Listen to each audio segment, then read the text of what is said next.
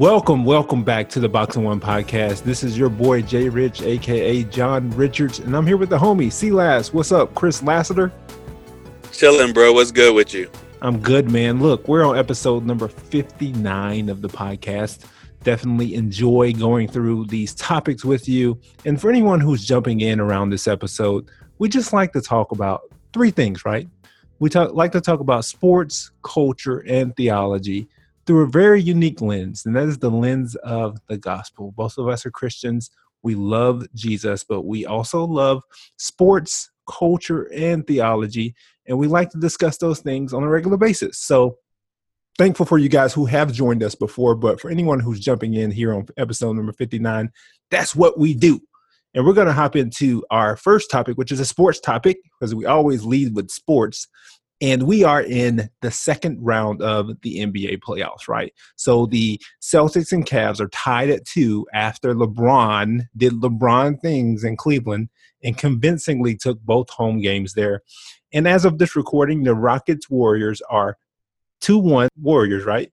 And there's some questions early on in the series about Steph Curry's struggles and his offensive struggles, but he seemed to answer those questions, right, with a few choice words and a little shimmy to boot.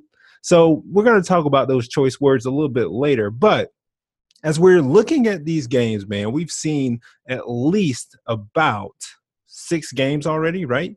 And I need to ask you a question, man. Go for you.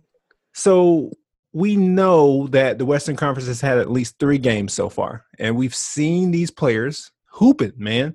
So my question is, man, we're sitting around chopping it up on the couch, and I said to you, C-Lass, if you had to name your top 3 players in this series in the Western Conference, who would those players be? And are we going to agree on that? We're going to agree, but we're not going to agree on the order. But, I mean, in this case, I think, like, most of America would probably side with me. That's just me being objective. But I said most of America. I think when we get to the point, like, and maybe you say the same 3, but it got to be, to me, Durant 1, Curry 2, Harden 3. All right, tell me why. I think both of us can agree on Durant, right? He's averaging 33, 4, and 2. He's putting up 33 points a game. He's got to be number 1, right? But I don't know, man. We're probably going to disagree on 2 and 3. So you need to tell me why you placed your 2 over your 3, and I'll tell you why I placed my 2 over my 3. Okay, bet. Did you see the Sean Livingston cross-up of James Harden? I absolutely saw it. I saw the memes, and I was there for all of it. Absolutely all of it. Hey, Rich. All right, so that is just a microcosm of everything that is wrong with James Harden. Yes, he may give you 41. Yes, he may be the best ISO player in the league, but then you also have that part of James Harden's game, which is the Olay defense in the worst possible way. And just meme-worthy defense all the time. And the biggest factor is Harden actually has the highest point total in this series with 41.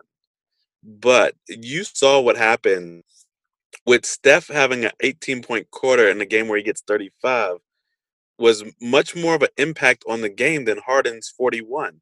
And so I think if you just look objectively, like, what has Harden really accomplished to make him number 2?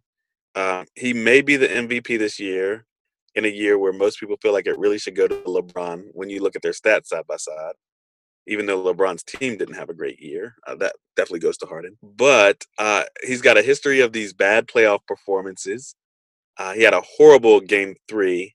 I just don't see any way, even though, like, Steph has, like, he's a superstar in a system, which is usually something you don't compare, but he has to be in a certain system. But, man, when he gets it going, he's a game changer more than Harden to me. Now, you know for a fact that I love Steph Curry. Like, that's my boy, right? So this is going to be difficult for me because we talked about James Harden's Matador defense, but Curry doesn't necessarily have Matador defense. But what the Rockets are doing they're ISOing him every time. Like, they have gone to a strategy of doing pick and rolls with Curry every time down the court. At some point, you got to feel like that's disrespectful to you. But they do it so that they can create those mismatches. And that's how they won game one, continuing to exploit Curry and his size. I mean, I would do it. I would do it every game just to make sure that Harden gets off, right? So not too much different statistically for them, right? Harden's averaging 29, 6, and 6. Curry, 23, 6, and 5. But I got to think about that Horward game one where I didn't see Steph Curry. And you mentioned, mentioned earlier, hey, his 41 isn't the same as Steph's 35. Well, that's because Durant had 35 too. I mean, you're not going to, he had 30 plus, whatever it might have been, but you're not going to see a game where Harden disappears and they win. Whereas you will see, and you have seen, a game where Curry disappears and they actually win. So I'm factoring that in, giving all things being equal, because both of them are shooting pretty bad from three. Like, Harden's at 33% and Steph's at 28%. I've never seen Steph Curry shoot 28% from three-point range. So something's going on. Maybe he turns it around the next couple of games, but I'm going KD, Harden, Steph. And I'm probably going to go Gordon with a close fourth on that. Forget CP3. Bruh, you getting crazy. Why am I getting crazy? First of all, the fourth and fifth player in this series are Clay and Draymond, and that's not even arguable. Like, they all-stars all the time. Like, they got 4 all-stars on their team, and CP3 is infinitely better than Eric Gordon. And I like Eric Gordon, but he's not CP3. He's not Hall of Fame. So please, like, and then if we was going full disclosure, I know you John Livingston somewhere there too. Jay Rich, that list, your whole list, I don't know why you're doing this today. CP3 is averaging 4 assists a game. When have you ever known that to happen with CP3?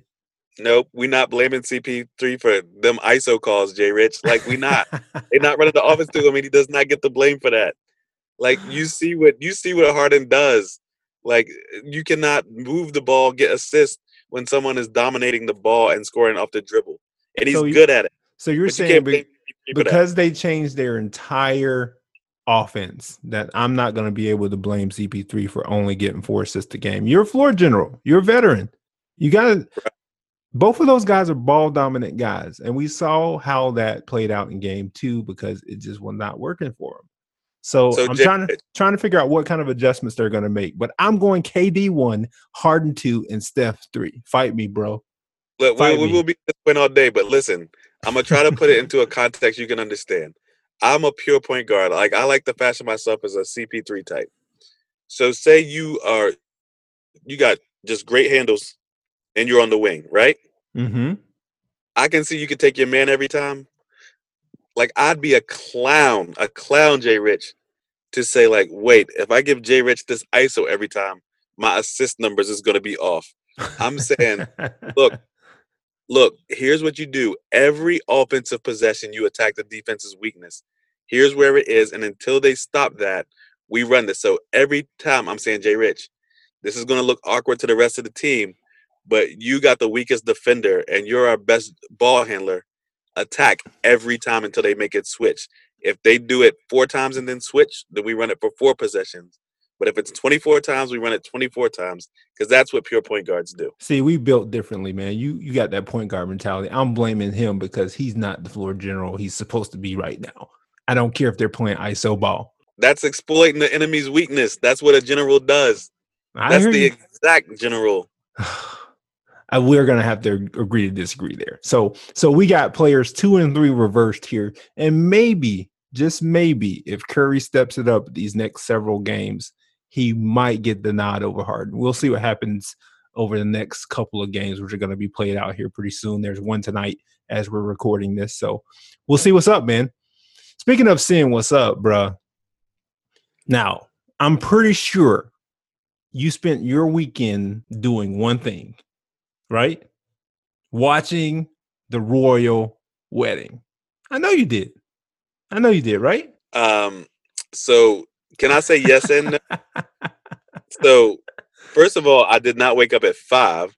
I No, definitely didn't do that. no. But when I was up, my wife was all the way into it. I mean, like, all the way into it. So, That's true, like, I man. I was mean, getting the tens of millions of people. I think it was like 26 million or so in the US alone were up so early in the morning to watch this wedding. And why?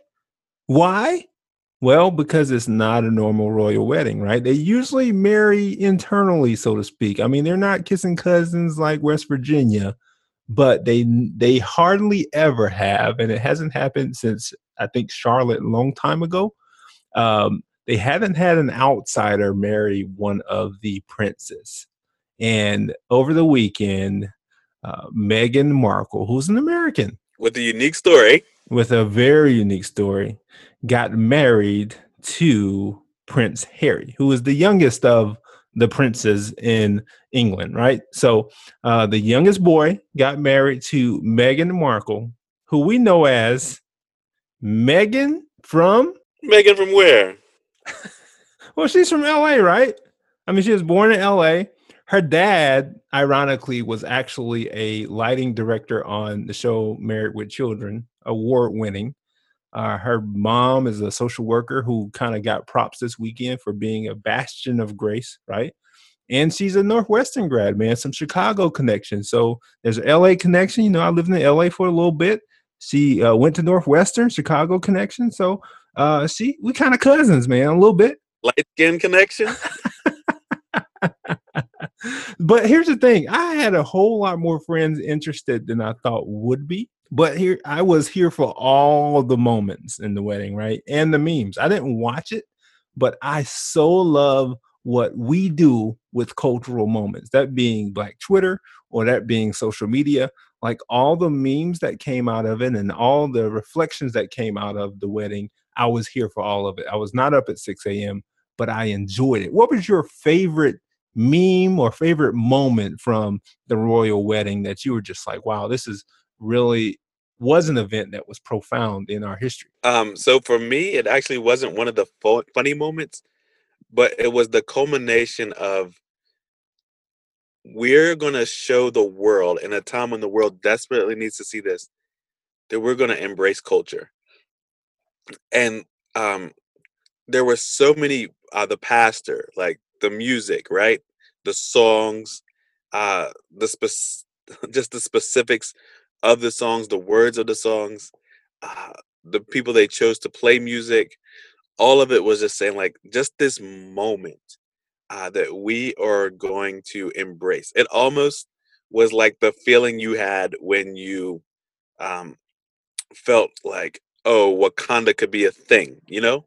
But this was real life, and they were embraced with some pushback, right? Like not everybody was hyped that like that the wedding was for the culture, but you just left with this overwhelming sense of like we can embrace these people, we can honor their traditions, and it was done in an excellent way. And I think the one thing I was here for is just the story, Megan's story specifically. I mean, here we have a divorcee, someone who's been divorced, someone who is not of English pedigree, who is now marrying into the royal family. I mean, that is a story that everybody can get on board with. And I think that's what really excited people about this wedding. I mean, women and men alike. I saw dudes like legit like, hey man, this is great. This is a great cultural moment for us. And I was definitely someone who didn't tune in, but I appreciated the storyline behind it. And Megan's work with World Vision Canada, I mean, she just seems like a really, really solid person. So it was good to see something good happening to her, even after experiencing a divorce. Now, I will tell you, I was here for the meme I sent you this morning from coming to America, where they juxtaposed the sexual chocolate scene onto the wedding. It was amazing, probably by far my favorite meme that happened this week, and I would definitely encourage people to go Google that because it was hilarious. Hilarious. Yeah. I mean, just the jokes. Like, I'm always here for the jokes too. So just the people that was like, wow, like Megan's friends put her on a blind date with a prince. I need new friends. Just so many great memes, so many great jokes coming out of the wedding that definitely I was here for all of those too. So just I left the wedding. I mean, I'm like you, I didn't tune in, but I was very cognizant that this is the biggest thing going on in our world at the moment in terms of something good. So All right, man. Speaking of big things going on, because we're both Christians, we're both former athletes. if definitely you for if you want to put it that way. So we understand kind of some of the responsibility that comes with being an athlete and being a Christian, right? And a lot of people do know that Steph Curry is a Christian. Like he does a lot of charity work. He has this thing during the season where every 3-pointer he hits, he buys nets for folks in overseas countries who are exposed to malaria. So doing some great work. But in game 3, Steph got caught up in a moment, I think, right? So he had 35. You mentioned that 18 in the third quarter. And during that outbreak, right? He had a nice little crossover, nice little layup with the and one, and the camera was definitely tuned to his mouth, and he definitely dropped the F bomb on national television. Now, we discovered that his mom wanted to wash his mouth out with soap. They're a devout Christian family, so the media jumped all over that story. But it also kind of makes us think about our own time on the court, right? And how easy it is for us to get caught up in that moment, right? So, question for you, man. I know you play high school ball, college ball as a Christian, as a believer. What kind of responsibilities do Christian athletes have to hold their tongue? Like, how do you walk that fine line between bravado and humility when you're dealing in competitive sports? We like being competitive. So, how do you walk that fine line, C-Last? Help the people out. all right, great. So just I don't want to take a lot of time here, Jay Rich, but if you were just to kind of outline my journey, like my spiritual journey, it was a lot of things. I grew up in a home that definitely went to church, um, but there were a lot of things that really were pushing me towards Christ in a personal way, like making my faith my own, not something that my parents were dragging me to. But I didn't go to church probably once the entire time I was in college. So, but God was definitely working on me and getting my attention. I actually had a bunch of teammates who became Christians in that process too. But for almost all of us, it was like the year after college where we really got serious about the Lord and responded to His gracious call. So this was something that happened right after my playing career. But I was brought up in the church, and so I was very careful um, how I represented those things. Um, and so I think there's that two ways of looking at it, right? Like there's that idea um, that we're never going to be perfect as we strive for holiness. We rest in grace, right? So there's just going to be times where you are that Adamic nature pops up and reveals how you respond in certain situations, right? And then I think the key there is the humility that um, responding and saying, "Hey, that's not like Christ. Like, I don't get it perfect all the time, right?" Um, and then there's that overarching picture of like really giving careful thought to, as a second point, um, what does it look like to model Christ in this position? Like, how do I honor my opponents in offense, like in winning and in losing? Like, how do I do both of those things graciously? And so, how do I implement Philippians 2, all of Philippians 2, into how I proceed basketball? How do I consider people more important than myself? How does that translate to how I honor my teammates? How does it translate to how I honor the people I'm playing against? How do I demonstrate humility? How do I communicate in a way that like God made me and made me to perform and perform at the highest level, but also do so in a humble way? And those are things that we think through, and we're all in different parts of that process. But those are things, even in rec league, that I would think through. That like, hey, um, me being an ambassador for Christ is more important than anything that's going to happen on the scoreboard. Of course, that's not my paycheck either. But for example, just really quickly, like one thing we would always do was we would buy Gatorades for the opposing teams. Um, and after the game, we would always make sure that they got a drink just because we wanted to like be that example and really thought through that stuff critically. So what about you, man? I enjoy giving people buckets for Jesus. I'm sorry. That's it. No, I'm kidding. No, seriously, bro. I mean, this is definitely like definitely one of those struggle things, man, right? So you want to, especially someone who has a competitive drive, you want to be able to compete at a high level, and people talk trash. Like I I talk trash from time to time, and I try to find that adequate balance. But there are times when people are like, man, I didn't wow, you're in ministry? Like, and those are those moments where it's like, wait a second. He doubts that I'm in ministry because I'm talking smack on the court. That really draws me back to, what you said in Philippians 2. But Paul precedes that in Philippians 1, right, by saying, only let your manner of life be worthy of the gospel of Christ. But he doesn't leave it there. And he tells you how to let your manner of life be worthy of the gospel in Philippians 2 by saying, have that same mind that Jesus had. So challenging you to say your manner of life should look like that, which is humility, counting others better than yourself, even on the basketball court. So difficult, though. I'm not even going to lie.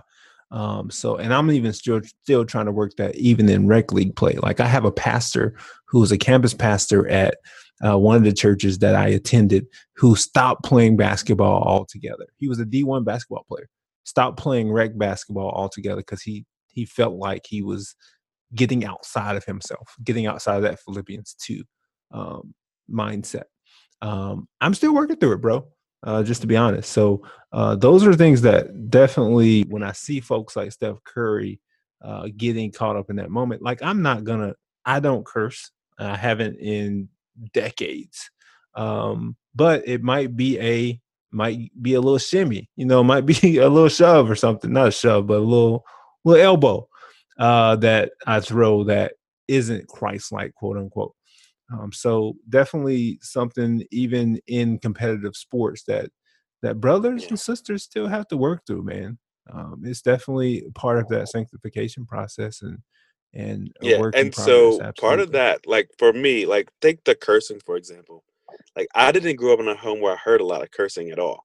Like really none that I can imagine, like remember. And so like that just wasn't my natural response to things. So that's kind of easy for me to control, right? But what about those other areas that aren't so prone?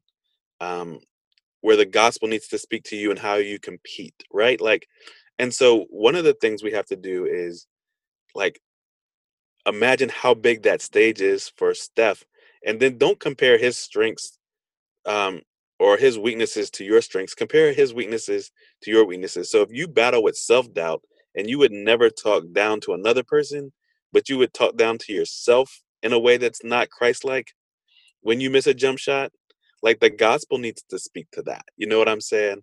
And so there's so many areas where we can examine through the lens of the gospel the way that we come to athletics, right? But like cursing wasn't a big thing to me, but like I wasn't grown up in that environment. So it wasn't something that was like the chief part of the sanctification process.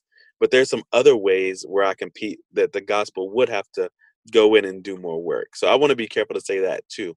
Um, like I don't look at Steph and just like have this condemning finger. I just say, oh, that's like when I do X, Y, Z, where I struggle to fully embrace the gospel in this situation when I compete. So Yeah, moments like those definitely make you turn inward. they should like your first thing should not be pointing your finger at Steph. It should be saying, what do I do that's like that might not be the best gospel witness, and knowing that Steph has that platform, praying for him that he would honor Christ with that platform that he has. All right, quickly, man. We like telling people what we're reading and what we're listening to, right? So I want to quickly let you know what I've been reading which is How to Lead When You're Not in Charge, Leveraging Influence When You Lack Authority by Clay Scroggins. He's one of the assistant pastors at North Point with Andy Stanley. He's kind of second in charge, and that's where I am at the center here at the Billy Graham Center. So definitely enjoying that. Would commend that to anyone who is in an executive position who may be second in charge. It's called How to Lead When You're Not in Charge. What about you, C-Lass? I'm going to go the musical route because I love, love, love music. And we missed the podcast last week and Jackie Hill Perry's CD came out. I don't know why I said CD because nobody has CDs anymore. But because you're from the 80s, 90s.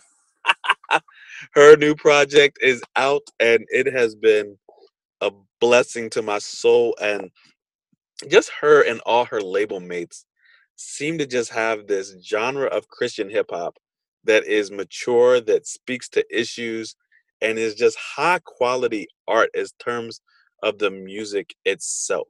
The production of it, just what it sounds like sonically. It really just encourages me every time Humble Beast has a release. And Jackie Hill Perry is one of my favorites. Sometimes people will say she's got to be the best female MC. I think you can remove female from that argument. Just one of the best MCs, period. So I'm always super encouraged when her music comes out. So that's my resource. You want to grow in Christ, you want something you can bump and grow in Christ too. Like, you got to get Jackie Hill Perry's new CD, Crescendo. Agreed. So good. All right, closing shout outs. I'll give you mine first. So I'm going to give a closing shout out to Greg Grant in my hometown. I mean, he's deceased now, but I'll just tell you briefly, he actually died trying to save someone in a riptide in the ocean in my hometown. And the child survived. It's such an amazing micro picture of the gospel. I played basketball with him in high school. And it's just a reminder of all of our desires for a hero and needing rescue, even a deeper rescue. So praying for the Grant family, but shout out to him for being so selfless and giving up of himself to try to save a child. Man, that's, I think I've told you this before, and I even wrote about it in a book that I wrote, but Joe Delaney, number 37, Kansas City Chiefs, died June 29th, 1983, trying to save three kids at Chenault Park in Monroe, Louisiana, and saved one kid named LaMarcus Hollins and drowned with the other two. And my dad told me that story when I was little, and I said, Dad, I'm going to wear number 37, and I'm going to be a Chiefs fan. Like, that story just, I'm at second grade at this point, Jay Rich, but like, it just resonated with me so much. Just that, I think we're just drawn to gospel stories, right? Like self-sacrifice. Yeah. So I lament with you in that one. And I just want to shout out my man, Tony Davenport. He was actually the shooting guard at my high school my senior year when I was the point guard. We lived together. After, he's just a real loyal friend. But we have a crew here in my hometown of Stanton. And my cousin bought a house and hurt his back trying to fix it. And Tony organized a work party so we could go over and start getting some of that work done. And it's just meant a lot to me to be part of that and to see him taking initiative for the benefit of others. That's the definition of servant leadership. So that was just really cool to me. Shout out to Tone. What's up, man? All right, man. That's been episode number 59. Wow, we got through episode number 59, and we're knee deep in the second round of the playoffs. About to go watch some Golden State Warriors basketball. Who you got tonight, real quick? Give the prediction. I got those dubs, man. Of course, got those dubs. We'll see what happens. So once we come back next go round, we'll know the result of that game. We'll also probably know the matchup for the NBA Finals. Maybe. We'll see. Other than that, make sure you guys go over to Twitter at Boxing One Podcast, Facebook at Boxing One Podcast, and check out our website, boxingonepodcast.com. All of our episodes are up there. If you're just joining us, thank you for joining us on this journey, and we hope that you enjoy the ride. Until next go round, it's your boy Jay Rich and C Lass. Grace and peace to you all. Peace.